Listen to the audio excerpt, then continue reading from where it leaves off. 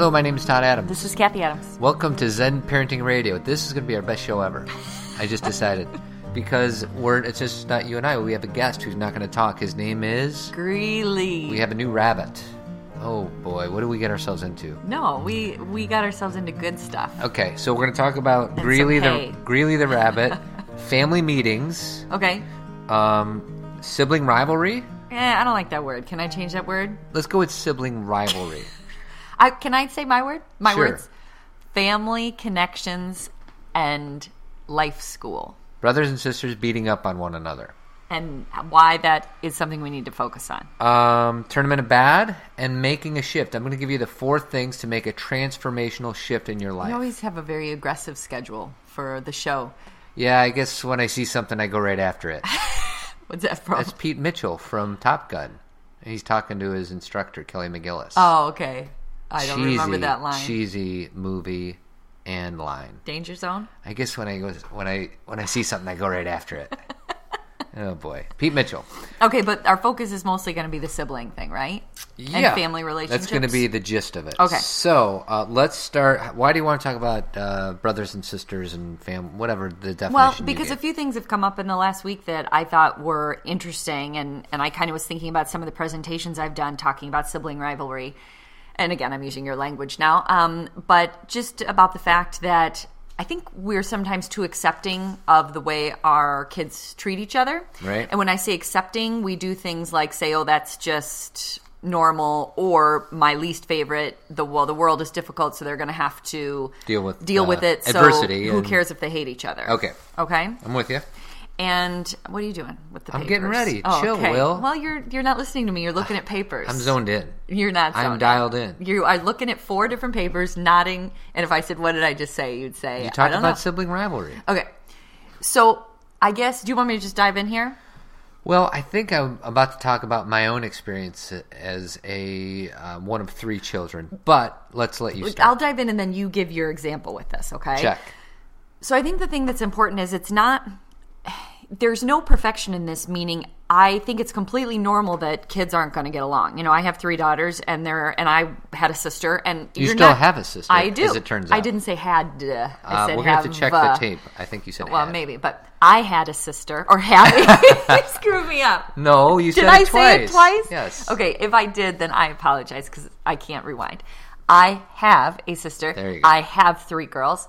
So, of course, there are times you don't get along and you argue and you fight. And here's the thing.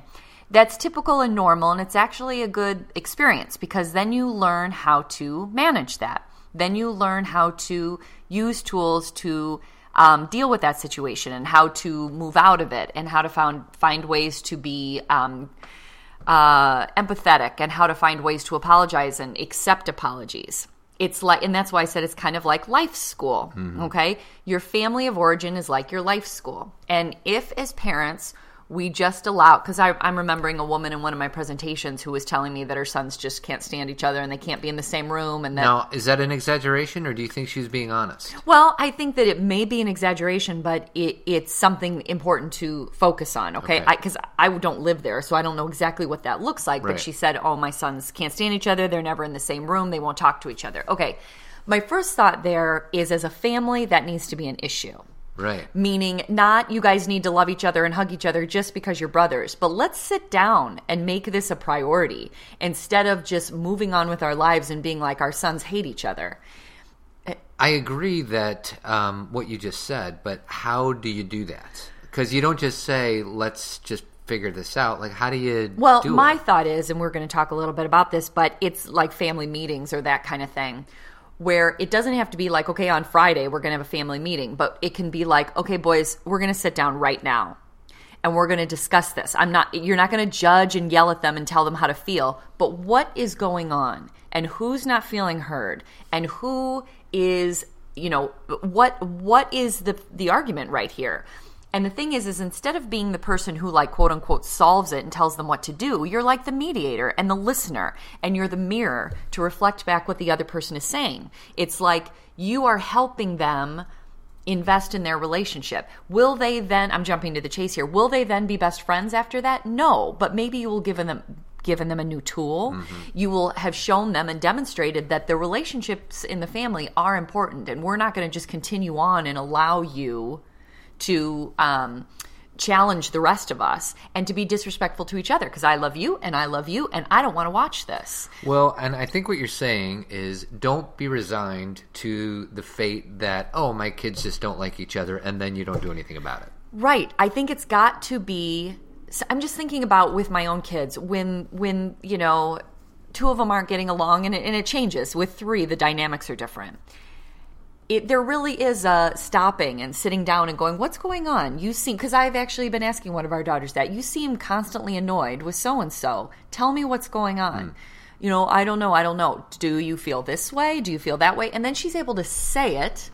I'm able to give her some ideas of ways to deal with that, meaning, you know, maybe next time you can walk away, or next time let me know and I can come support you. Well, I don't know who you're talking about of our three daughters, but I'll tell you, JC is the oldest. Right. She's just turned 10. Right. And sometimes she's an older sister button pusher. Yes. Drives me nuts. Okay. Totally drives me nuts.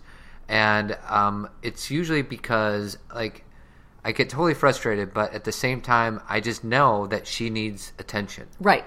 And there are times when I don't have the attention to give to her, but she'll get it one way or another, whether it's negative reinforcement or positive. Positive. So the one thing I would like to say to our audience is that sometimes when your kid's just driving you freaking crazy, it's usually because they want attention and they're going to get it one way or another. And they're needing something, or they're feeling like they're lacking something, or there's something they're not being able to, they can't communicate in a typical way. So it's coming out in behavior. And it may have nothing to do with you. It may have to do with the sibling or school or something. But the bottom line is they have something to communicate. Right. And I think when you talk about the button pusher thing, the thing that I like to do with that is to, again, be a mirror. I see what you're doing.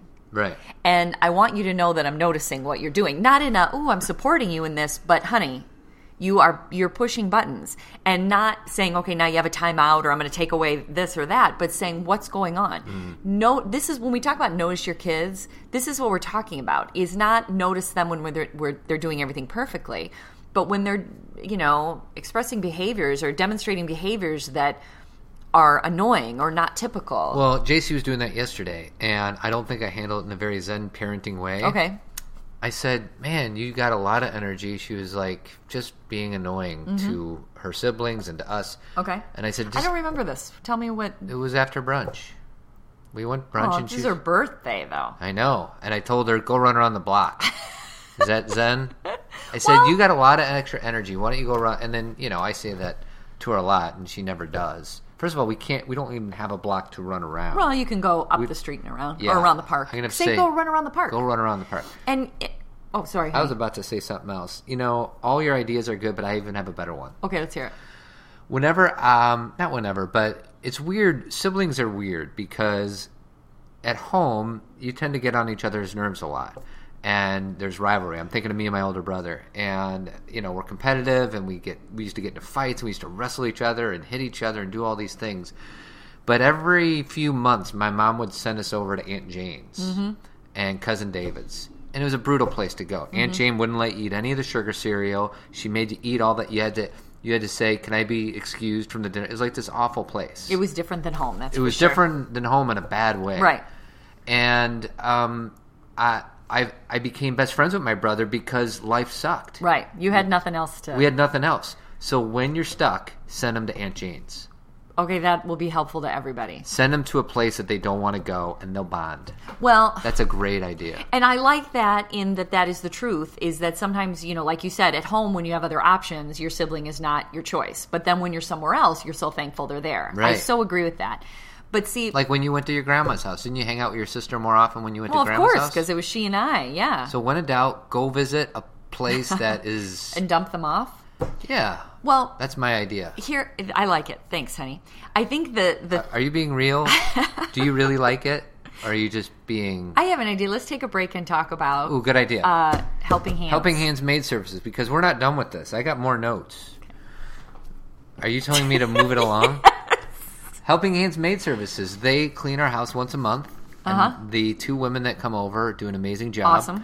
and they have all these. I said this on the show last week, but they have $100 top to bottom, $100 off top to bottom spring cleaning on their newsletter, which you can find at helpinghandsmaidservices.com. Awesome. So check them out, and their phone number is 630-530-1324, and make sure you mention Zen Parenting Radio. And then you might get a little discount. That's right. You do get a discount if you mention Zen Parenting Radio. So here's the thing. I want to go back to the life school thing so people understand the long-term importance of this sibling thing.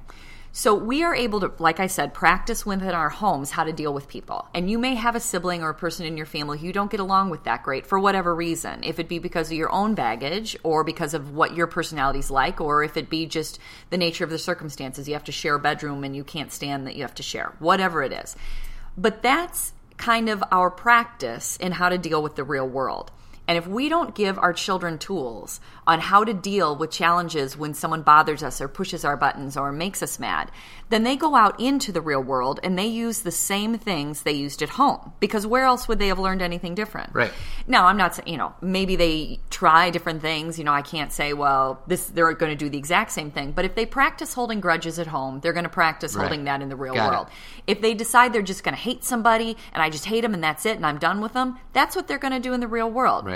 If they learn at home that a sibling or someone in the family annoys them, and that, they annoy me, and that's, no one can tell me different, but here's how I deal with this so I don't have to suffer. Mm-hmm. Meaning, here's what I ask for. Here's how I remove myself. Here's how I go run around the block. Right. Whatever it may be, then they will take that into the real world.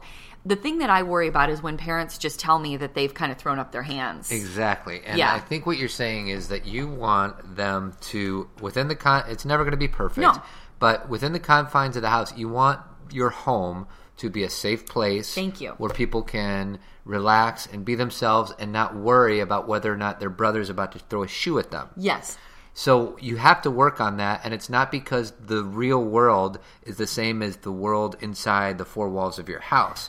But what it is you want to have a safe place for them to come home, so when they go out and deal with the real world and the real world goes and kicks them in the butt, they can come home and be in a good place. And that they have in their home learned some tools on how to deal with that world that's going to kick their butt. Because the thing, not tools with, I just have to suck it up and deal with it, but tools on here's what I learned when I'm mad at someone. Here's what I can do. Because if we don't talk to them about it and we don't kind of get in there and support them and point it out to them and mirror them and validate them and normalize and all that, then they just use kind of kid-like ways of managing a relationship, and they take that into their adult life. And I just... I get concerned when parents say to me, well, they can't stand their siblings, they beat up on their siblings, they're not nice to each other, they tease each other, but my kids are going to have to learn how to deal with the real world anyway, so forget it. And like you said, the home is never going to be perfect, but it can be a place of, like you said, security, so when they go out, they not only have the tools, but they know there's a place to come back to. Mm-hmm. If home sucks because everyone treats you crappy, and the world sucks because everyone treats you crappy, then what are we giving our kids? Crappiness. There you go. Here's what I'm thinking. Okay. A different angle, but your siblings are going to be there, be a part of your life, whether or not you are they're always there in one way, shape, or form. And if we can maybe nurture that relationship, and I don't mean to be dismissive, but you're planting seeds for a relationship that is going to last until one of the siblings dies. Right. So if you can make it so that obviously there's going to be some disagreements and fights and all that, but if you can plant the seeds now to have a really good relationship between your children, forget about you. You're out of the equation. From one child to the next. You are giving them such a wonderful gift.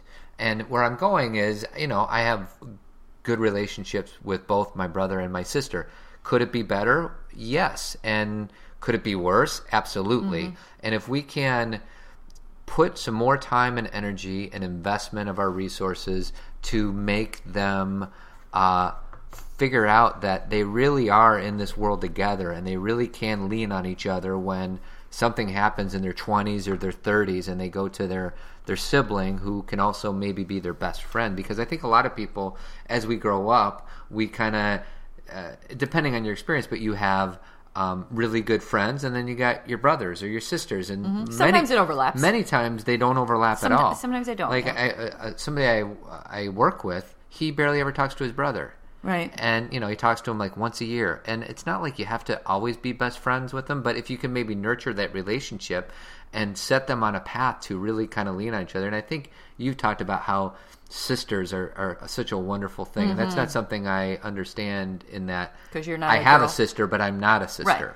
Right. And so I don't know. Well, here's what I want to say, because a lot of parents do things like, you have to love your brother because he's your brother. I heard that all the time. Okay, now, even though, because this is kind of what you're saying, but here's the deeper part of it. Yes, there's some truth to that. But you don't just, if someone's treating you poorly or beating you up or someone's driving you crazy, you don't just say to them, well, you got to love them just because they're your brother.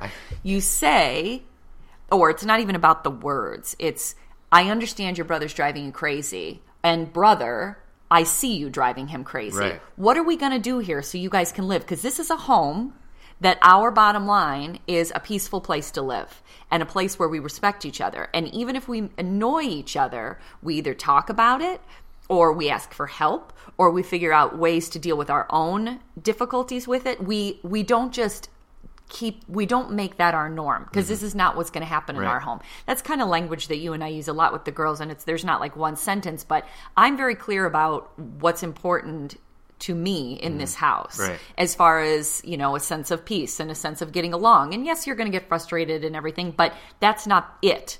We continue and we say, what can we do about this? How can we do this differently next time? Why did this happen? What responsibility did you take for this? Right. So I guess the inauthenticity of just saying to a child, you need to love your sister because that's your sister. You need to love your brother because that's your brother. There's a truth in it, but you have to go deeper than that, because the surface doesn't mean anything. And for some reason, my dad's popping up. Like I remember my dad saying, "Hey, that's your sister. You need to, watch out for her. That's your brother. You guys make sure you stick up for one another." So I heard those messages, but I remember them being, it doesn't really carry the weight that I think he meant it to carry. Right. You know what I mean? Was he teaching you how to have a good relationship with them, or was he just telling you to do it? I think his intention was the first thing, but he was just telling me. Right. So I was going to say something else, but I don't remember what it was. Well, here's the deep thought about it. Teaching your children to have a good relationship with each other, as you and I always talk about, if you have a two-parent household, to have a positive relationship with your partner and fight in a fair way. And when we say fair, we mean not going after Achilles, not trying to intentionally harm each other, not trying to win all the time. You can disagree, which we do, but how do you argue in front of your kids? Do you fight and then just have all outs, your dad's a jerk, your mom's a jerk? Or is it an argument where there's a discussion and a resolution? Respectful disagreements. And how do we get along as a whole, as a family? How do we treat each other? Again, you are role modeling. Right. So a lot of times when people come to me with sibling issues and arguments and fights, they're fighting, they're screaming at their husbands. There is some things going on, and not all the time. So people who are like, no, that's not it. It's not all the time, but that's one thing you want to look at.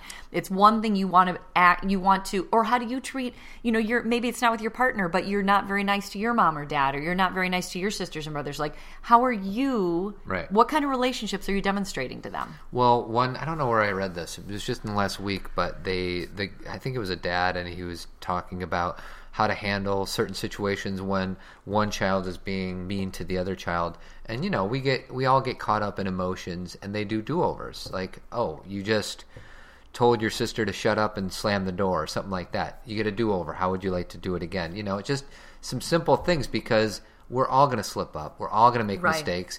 Maybe you do a do-over saying, I heard what you just said to your sister. You want to try that again, or something like that. Yeah, that's it. And that's one of what I mean by like stepping into a situation is when you hear it, don't be like, oh, I'm not going to get into that. You know what? It's not about going in and solving it for them. Right. That I don't really like to solve my children's problems. But if I'm hearing disrespect in my home, it's deeper than just my kids are fighting. That's not what this home is for. And like one thing that I try and point out to the girls is a lot of times they don't want to share something. And if it's something that's like super hugely important to them, I would never think they should share. Right. Like if one of them wants the other one's stuffed animal or ice cream cone or something, no, that's theirs. But if it's something like, oh, I want to borrow your markers, and the other one says, no, they're mine. Just to be mean. Just to be mean, or just in that kind of mine way, like, I don't want you to have them. Yeah. I always look at the one who said no and says, I just want you to understand that if you are going to choose not to share with them, they will make similar choices when it comes to you. And you are creating your own situation here. If you are going to say no, then you will have to expect that she will probably say no to you. So basically what you're doing is being a mirror to them. Exactly. So they can, in a child's mind, sometimes they don't think of the ramifications. They don't connect the dots. Of their decisions. Yes. And what you're doing is you're holding a mirror to them saying, and what's important is you're not saying, hey, give that to her. I'm not making her share. Sometimes when I'm really frustrated, I will make them share, but it's very rare. Well, usually it's something where it shouldn't be theirs in the first place.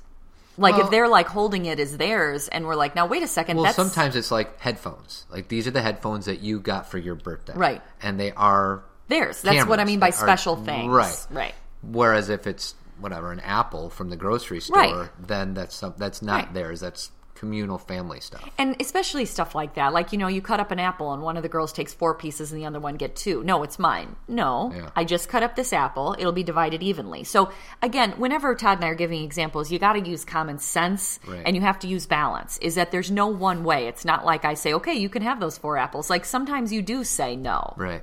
Sometimes you don't intrude, meaning they're kind of having their own argument and they're not being disrespectful. They're just arguing. Mm-hmm. And sometimes they work it out themselves. But I walk in and start mirroring when I hear things that not just make me uncomfortable, but that are disrespectful or things that I would never say, meaning hurtful things. Right. That's what I'm, just to hurt. I know, because then it spirals. Because if you don't insert your teachable moment, then all of a sudden the tables will be turned 2 hours later, and then there's a lot of retaliation. Yeah, exactly. So if you can nip it in the bud early. And can it be like, for those of you who are like, I don't want to go in and do the teachable moment, can you just be a reflection? Yeah. Can you just intervene, not in I'm going to solve this way, but in I want to tell you what I just heard.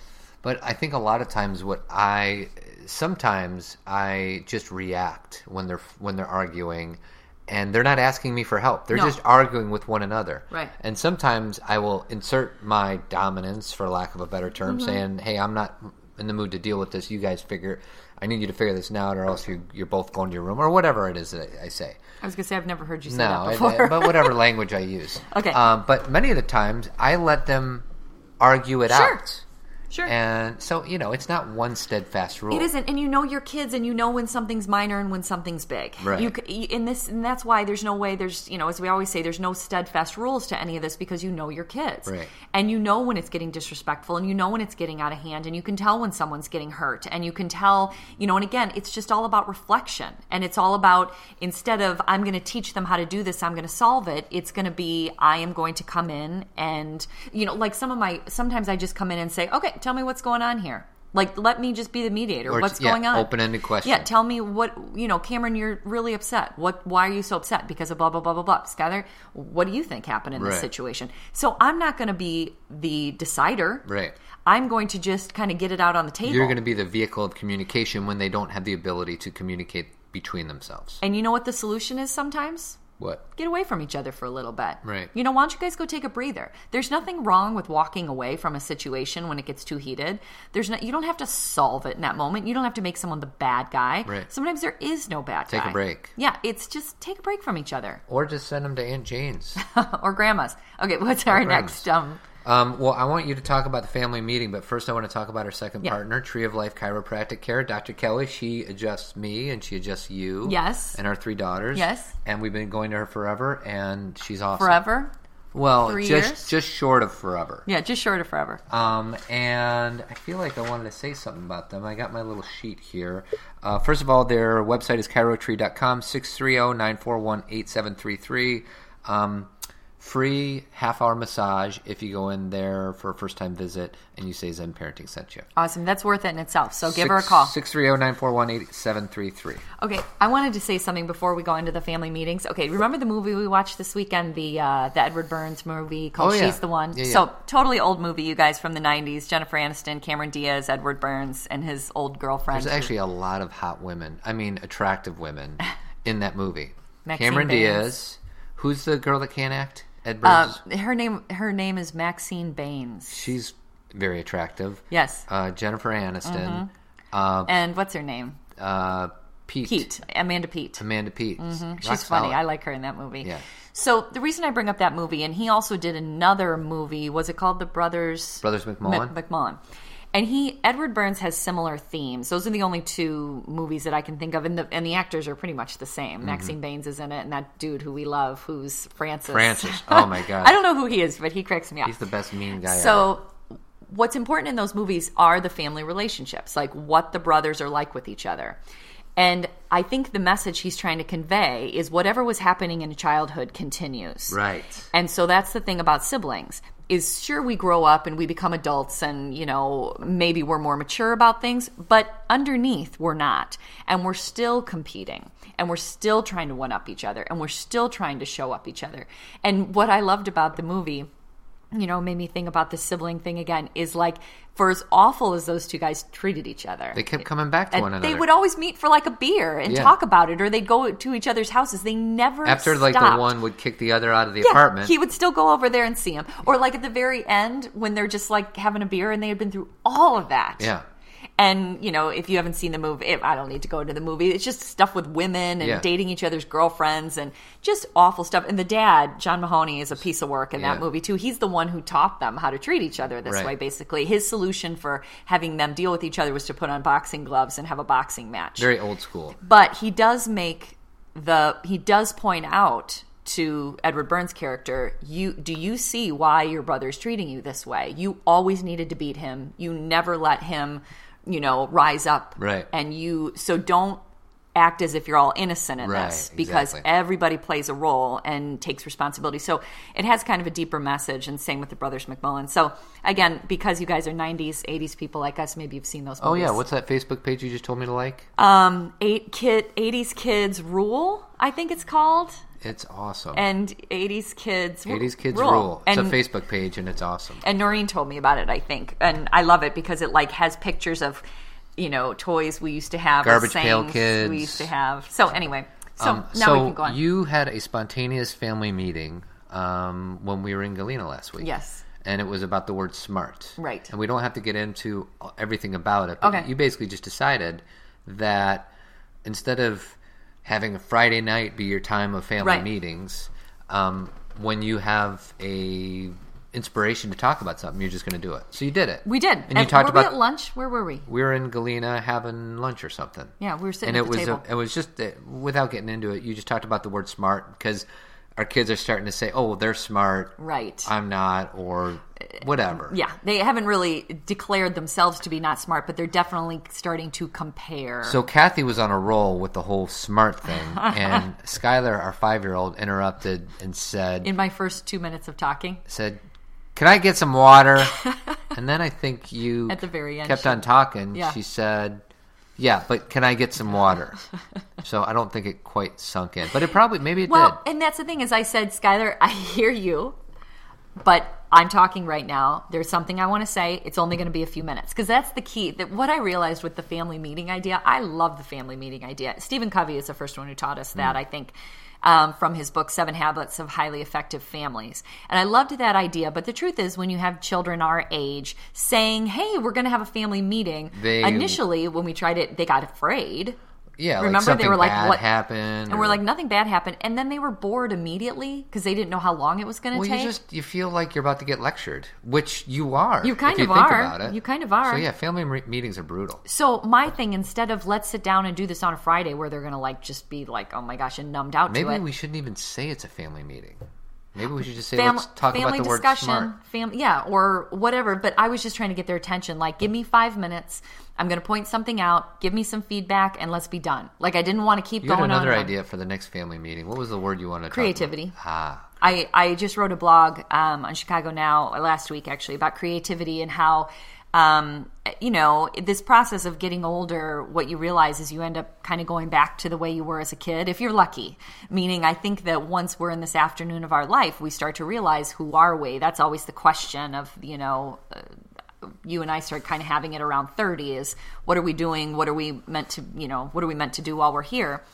And I'm finding that now I'm 41, that I'm getting back to how I was as a kid a little more. Like the fact that we have this rabbit. Like I loved animals when I was a kid, and I had kind of gotten away from that. And the fact that when I was a kid, I considered myself highly creative. And I don't mean better than others. Right. Just the only thing that made me happy was creativity. Unfortunately, I got into school, and I really wasn't. Yeah, I really wasn't better than others. Meaning, when competition took hold, I wasn't the best artist. I wasn't the best writer. I was fine. But all of a sudden it becomes, oh, that person's a writer, not you. That person's an artist, not you. Well, I think every kid has this moment of, oh my, because, you know, in most households you grow up thinking that you are the best at everything because you are just so supported when by you're your family, a baby. Right. And then all of a sudden you get into a race when you're in second grade and you've always kind of beat your dad because your dad would let you win. And all of a sudden you get these kids flying by you in a race from one end of the schoolyard to the other. Right. And you're like, wow. Maybe I'm not that good. Maybe I'm not that good. So I think every kid must go through that. And the idea is to just support them once they come back and realize that they're not, because nobody's the best at anything. No, and there's no such thing. Even someone who is the best may not be the best the next day, or could be the best but then isn't the best. Right. You know. And the thing is that's the whole point of creativity. Is creativity is not a competitive or comparison. How do I say this in a better way? There's no need to compare or compete when it comes to creativity, because creativity, and I'm going to use, we've been talking a lot about Brene Brown. I don't have this completely memorized, but as she talks about, by nature, we are creative beings. My belief system, it is our divine right. That's who we come into be. Everything about us is creative. What we decide to wear, what we decide to say, do, our imagination, right. what we do for a living, everything by nature is creativity. And if we start to believe ourselves not to be creative, or we start to follow other people's story and other people's belief systems, then our creativity, like you said, gets smashed out of us, and then we have a huge hole. And we try and fill that hole with other things. And we don't have to compete or be the best to be creative is the bottom line. And I think somewhere along the line in my life, I lost that because I felt as if it was no longer a descriptive for me. When right. I realized actually it's a descriptive of everybody. You probably latched onto some other words you thought you were good at, and you kind of let go of that word when in fact it was always there, but you didn't believe it, you didn't nurture it. I started focusing on knowledge and not real. And then in the last 10, 12 years, I've been kind of separating from knowledge, and not separating and saying it's bad, but saying knowledge can only take you so far. Right. And then you got to get back to yourself and get back into creativity. So with the girls, next meeting, I want to talk to them about the creativity is not about your last piece of art, and it's not about your ability to write a good story. Creativity is the nature of who you are. Right. And if you don't worry about comparison, don't worry about who says who's the best, you are creative, period. Because when you use the word creative, the first thing I think of is what you just said. Yeah, art and writing. Art and music. Yeah, composition class, whatever. And they are. Meaning that that's not wrong, but we will sometimes say they are creative, I'm not. Everybody is creative by nature. Right. And so there may be some people who excel who are more noticeably creative, meaning it becomes, they become an actor or they become, but you have to be creative in your own life. Even you're a salesman. Yeah. Don't you have to be creative constantly? Yeah, you got to decide how you're going to approach a new customer, and yes. you got to use your brain to distinguish between what you think may work and may not work. So it's all about the definition of what you think creative is. And thus the next family meeting. I want to help them understand that definition. Sure, the girls are excited. Yes, well, like we said, we're not going to prep them for it. We're just going to dive in. So my next thing that I want to talk about is an article that I read in this really good magazine called Pathways to Family Wellness. Yes, it's a great magazine. Great magazine. And the title of the article is Why and How Do We Shift? And it's about having transformational shifts in your life. And I'll try my best to summarize this, and then I want your 2 cents on it. So basically, it's all about... during maybe a moment of reflection, you kind of have a feeling that there's something more than your day-to-day existence. Yes. Okay? But sometimes it's tough to even have that realization because you get so bogged down with from one day to the next. So you're caught in the monotony of your day. So this article is about what you can do to put yourself in a position to have a shift and have this aha moment, okay? And a lot of times the aha moments come from a result of tragedy or sadness, like, somebody dies or you lose a job or something like that. You know what happens in those moments? This is my belief system. Time stands still. Right. So you realize the present. Right. When you are traumatized in a heavy way, you are brought down to earth, grounded, and you feel the now. Right. And so that's why it's so ingrained in us, because we were actually present in that moment. Well, to try to give it a different language, it's about having a view of the world that we're all connected versus that we're all separate. Okay. I mean, really, that's what it is. You're trying to get from, we talk about Zen Parenting Radio. We're talking about getting from, hey, we're not all in this by ourselves. We're in this with our brothers and sisters and everybody around us and nature and everything else. Okay. So they interviewed 60 masters from different world traditions to talk about what you need to do to at least be in a position for a transformational shift. Okay. These are the 4 things: intention, attention, building new repetitions, and guidance. So intention is basically, I have the intention to feel grace today, or I have the intention to have something magical happen today. You have to set out with an understanding of what you want. Right. And if people who just wake up and say, well, I'll just see what happens, you don't have an intention. So I think intention is just being open to the possibilities. Yeah.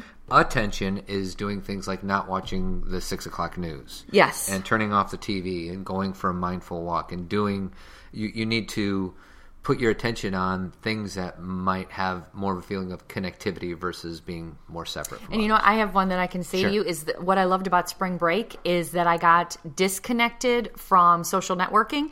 And when I say that, I don't mean that I never ever went on. That's not true. We did for our Zen Parenting, whatchamacallit, our March Madness Tournament thing. of Bad, March Madness. And, I liked a few things and this and that, but I wasn't on that repetitious cycle. Right.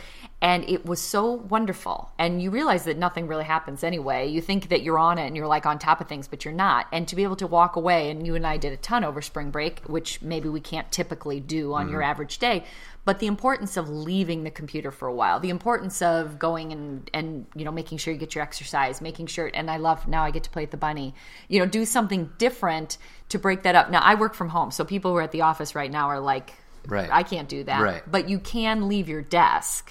Well, what's interesting is a friend of mine named Craig Burma, I don't even talk to him, but we're just connected via Facebook now, and he, for Lent, he gave up news. That's awesome. And social networking and, any of that. So he still worked, and his, Easter was yesterday, and he realized that the realization he had was nothing's different. Nothing's different. The fact that he didn't miss out. He didn't miss out. Didn't lose anything. Right. Yet we think it's so important to make sure that we're on top of the news. That we're connected. Or that we're so connected. Well, and one more thing about that, because I want to be clear. That doesn't mean social networking's bad. Right. It means you find a balance with it, because we get addicted to it, too connected to it, and it throws us away from ourselves. Right. What you're talking about is, how do we make a shift? We recognize that balance and walk away for a bit. You can always go back. Right. There's nothing black and white. So anyway. Right. The third one was building new repetitions, and I highlighted the word neuroplasticity, and you seem to have a better understanding of that word. Well, we've talked about it on the show before. Talk about it again. Well, neuroplasticity is just understanding that our brains are malleable, like they can change. There used to be a time that there was a belief system that our brains were static, and that once they were set, and there was no way to change that. We now know that there's something called neural pathways in our brain, and many of them are very deep. Think about it as a literal pathway, like a walkway, and many of them are very deeply embedded, and so they become our rituals and the things we do and the things we believe, and they're very deeply embedded. But even with them being embedded, you can always learn something new. You can always try something new, even your thinking, the way you think, what you focus on. And again, those pathways may not be as deeply embedded, but the more you do them, the deeper they get, and you can change your brain chemistry. You can actually change the way your brain functions, and that's called neuroplasticity. When you were just talking, it reminded me of my favorite author, Eckhart Tolle, who wrote A New Earth, and the phrase that I struggle with the most in that book was that he would say that you need to have that you're getting closer when you can have an awareness of your thoughts. Yes. And that was very weird to me, because how do you have an awareness of your thoughts? But if you can kind of step back and look that everything that you're thinking isn't necessarily true or who you are or anything, if you can maybe just separate what your thoughts are and have an awareness behind them, it is, and I struggled with that for a long time, and I think I'm slowly getting the understanding of what it was he truly meant on that. Well, and think about it this way. Having an awareness is the essential first step before making any change. You Right. can't make a change until you have an awareness that something may need to change or that something doesn't feel right. So when someone says to you, because I say this to people a lot, it's just great that you're aware of it. Right. Maybe you haven't done anything, but at least you're aware of it. It's not blowing smoke or trying to make someone feel better. A huge step. It's huge. And then once you have the awareness, then you can make a different choice, which starts to lay that new neural pathway. Right. And then you can start to choose that path every time you go down. Okay, so the last one, the first three was intention, attention, building new repetitions. The last one is guidance. And they say guidance can be a teacher, a book. Zen Parenting Radio. Zen Parenting Radio. So you need to kind of fill your soul with some new information, I guess is what that's saying. So new information that feels good to you. To your I heart. think sometimes we don't give enough credit for things that feel good, and we say, well, if it feels good, it's either not true or I'm missing something. And the truth is that your body doesn't lie to you, and that if something feels good, I mean, this is for an aware person, you Right. know, doesn't mean a bag of potato chips is good for us. It means that when something feels right, and that's gut instinct, you know that you're going down the right path. Right. My favorite line, and this is how it closes, it says, I like to think of those 4 pillars as wrapped in the arms of surrender. And that's language that was really meaningful to me, because within all these 4 things, you kind of need to just let go and not to always strive for, okay, now I want to have this big shift. If you just kind of have a feeling of surrender within it, it makes allowing it. And maybe even changing your relationship to it. Because like when something bad happens to me, I get caught up and I'm like, oh, why is this happening to me?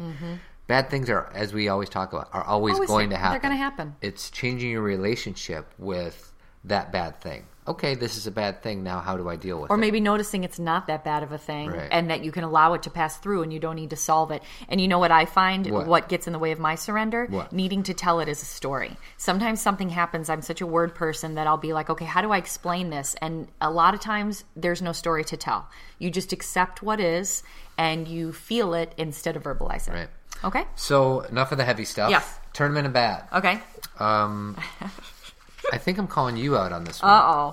So if I say I'm going to be home at 10 o'clock and JC says, how many hours is that from now? Do you know what you do?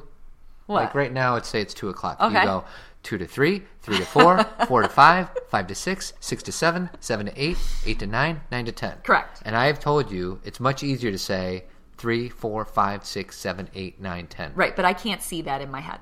But why?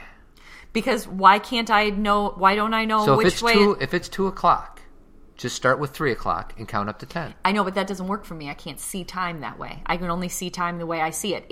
So how do you see it when you say 2 to 3, 3 to 4? I see it as an hour. I see it as a clock. When she says, I'm going to be home at 4, I say 2 to 3, 3 to 4, that's 2 hours. I see a clock in my head. Can you I see try visuals. right now, just for kicks, say, I'm going to be home at 4 o'clock. Can you say 3, 4? I can do that, but that's not my natural instinct, and there's no reason to change it, even though you think it's funny. You always make fun of me when I do that, and you get annoyed and you kind of roll your eyes, but I don't care. I mean, I love you, and I'm not That's good. I care about what you think, but that's not something I feel like I need to change in myself. Do you think I need to change that? No, because we're not all perfect. Thank you. I'm not. But here's the other thing. That's why I don't understand. I don't know if this is the same thing, but directions, north, south, east, west. I know what they are. I see them on a map, but I can't understand them the way that you can. And I don't think that's a bad thing. I think I just need different tools, like counting time differently. Right. And, GPS. That's a total another tournament of bad. But when the GPS is telling you to go one direction and then the arrow's going the other direction, and you'll be like, no, you're supposed to go left. And I'm like, but the arrow on the GPS is going right. And you're like, yeah, but it's upside down pointing south. And I'm like, okay, that makes no sense. So I'm trying to follow this picture, but don't follow the picture. Follow the north, duh. Like, make it so someone like me can get somewhere. All right. Okay, thank you. Second entry into the tournament of bad. Okay. I've noticed on certain packaging at the grocery store, it'll say no high fructose corn syrup. And it has nothing to do with high fructose corn syrup. Like chips or something. No, it's like a loaf of bread. Right. Like, why would a loaf of bread have no high fructose corn? Like, if it's Sprite or Diet Sprite or something where I think, oh, well, maybe it has it, maybe it doesn't. But they're labeling these things as it's a good thing that this bread has no high fructose corn syrup.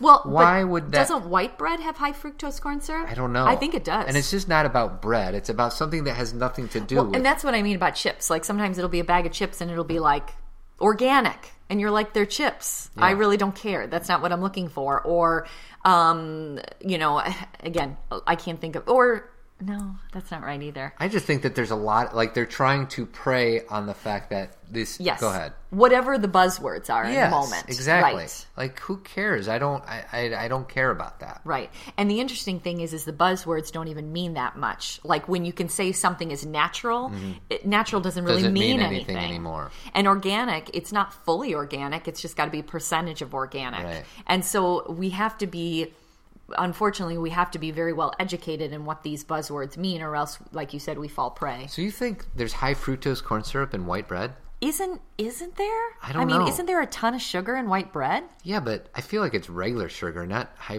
Whenever I think of high fructose corn syrup, I think of pop or soda if you're on the East Coast. I agree with you, but I think that unfortunately that's what's happened to a lot of our foods is we're using chemically created sugar instead of real sugar. Like, is there high fructose corn syrup in my mini wheats? Probably. Really? Unfortunately. Yeah, and here's the thing, Todd, talk about words. It may not be high fructose corn syrup, but it's another word like xanthan gum, which means the same thing. I don't know if that does, but you know what I mean? There's like 50 words that mean sugar from corn. Right. And so you have to know all those words. Okay, so we are doing the Tournament Bad March Madness, so make sure you vote, and we're going to give a shirt away today or yesterday, depending on when you're listening to this. But we're going to do... Or a books. Yeah, we will post it online who has won a shirt, but we're not done. We're not done. We're going to keep going. We're going to keep going, but there's going to be more than one winner. Keep voting. Keep voting, and so Tournament of Badges, vote, and you are entered to win. And we love it when you like our comments, but we love you even more when you share our stuff. And let me tell you why. This weekend, we found out that on Stitcher, which is like a podcast application, one of the best ones, I think, we were on the most shared list of all podcasts in the whole entire world, meaning not just the parenting and family. Right. We're always pretty high on that. We're always like 8 or 9 or whatever. But we were like, out of every podcast, like including like Diane Sawyer and, Brian Williams. We were above Diane Sawyer. We were above Diane Sawyer. I mean, so again, that's about most shared, meaning people like shared it on their own page. So keep doing that, please. By the way, Diane Sawyer, attractive older woman. She's beautiful. You know why? Simple. I don't remember when she was young, but she was probably even more attractive. Yeah, she's gorgeous. Do you know that she was in the Nixon White House? She was one of the women who was what's it called when you go on the plane with them? You are part of the press corps. Oh, okay. And then it was interesting. He wanted her to stay with him after he was ousted. After he resigned, and she remembered what her father had told her, that you don't just hang around for the good times. You hang around for the bad. You hang around, and so she stuck with him. She stuck with him, not necessarily as his person, right, but she continued to work with him in other capacities. Right. And I saw that on a master class, and I thought, wow, that's on really... the Oprah channel by any chance? It was shocking. Yes. Okay.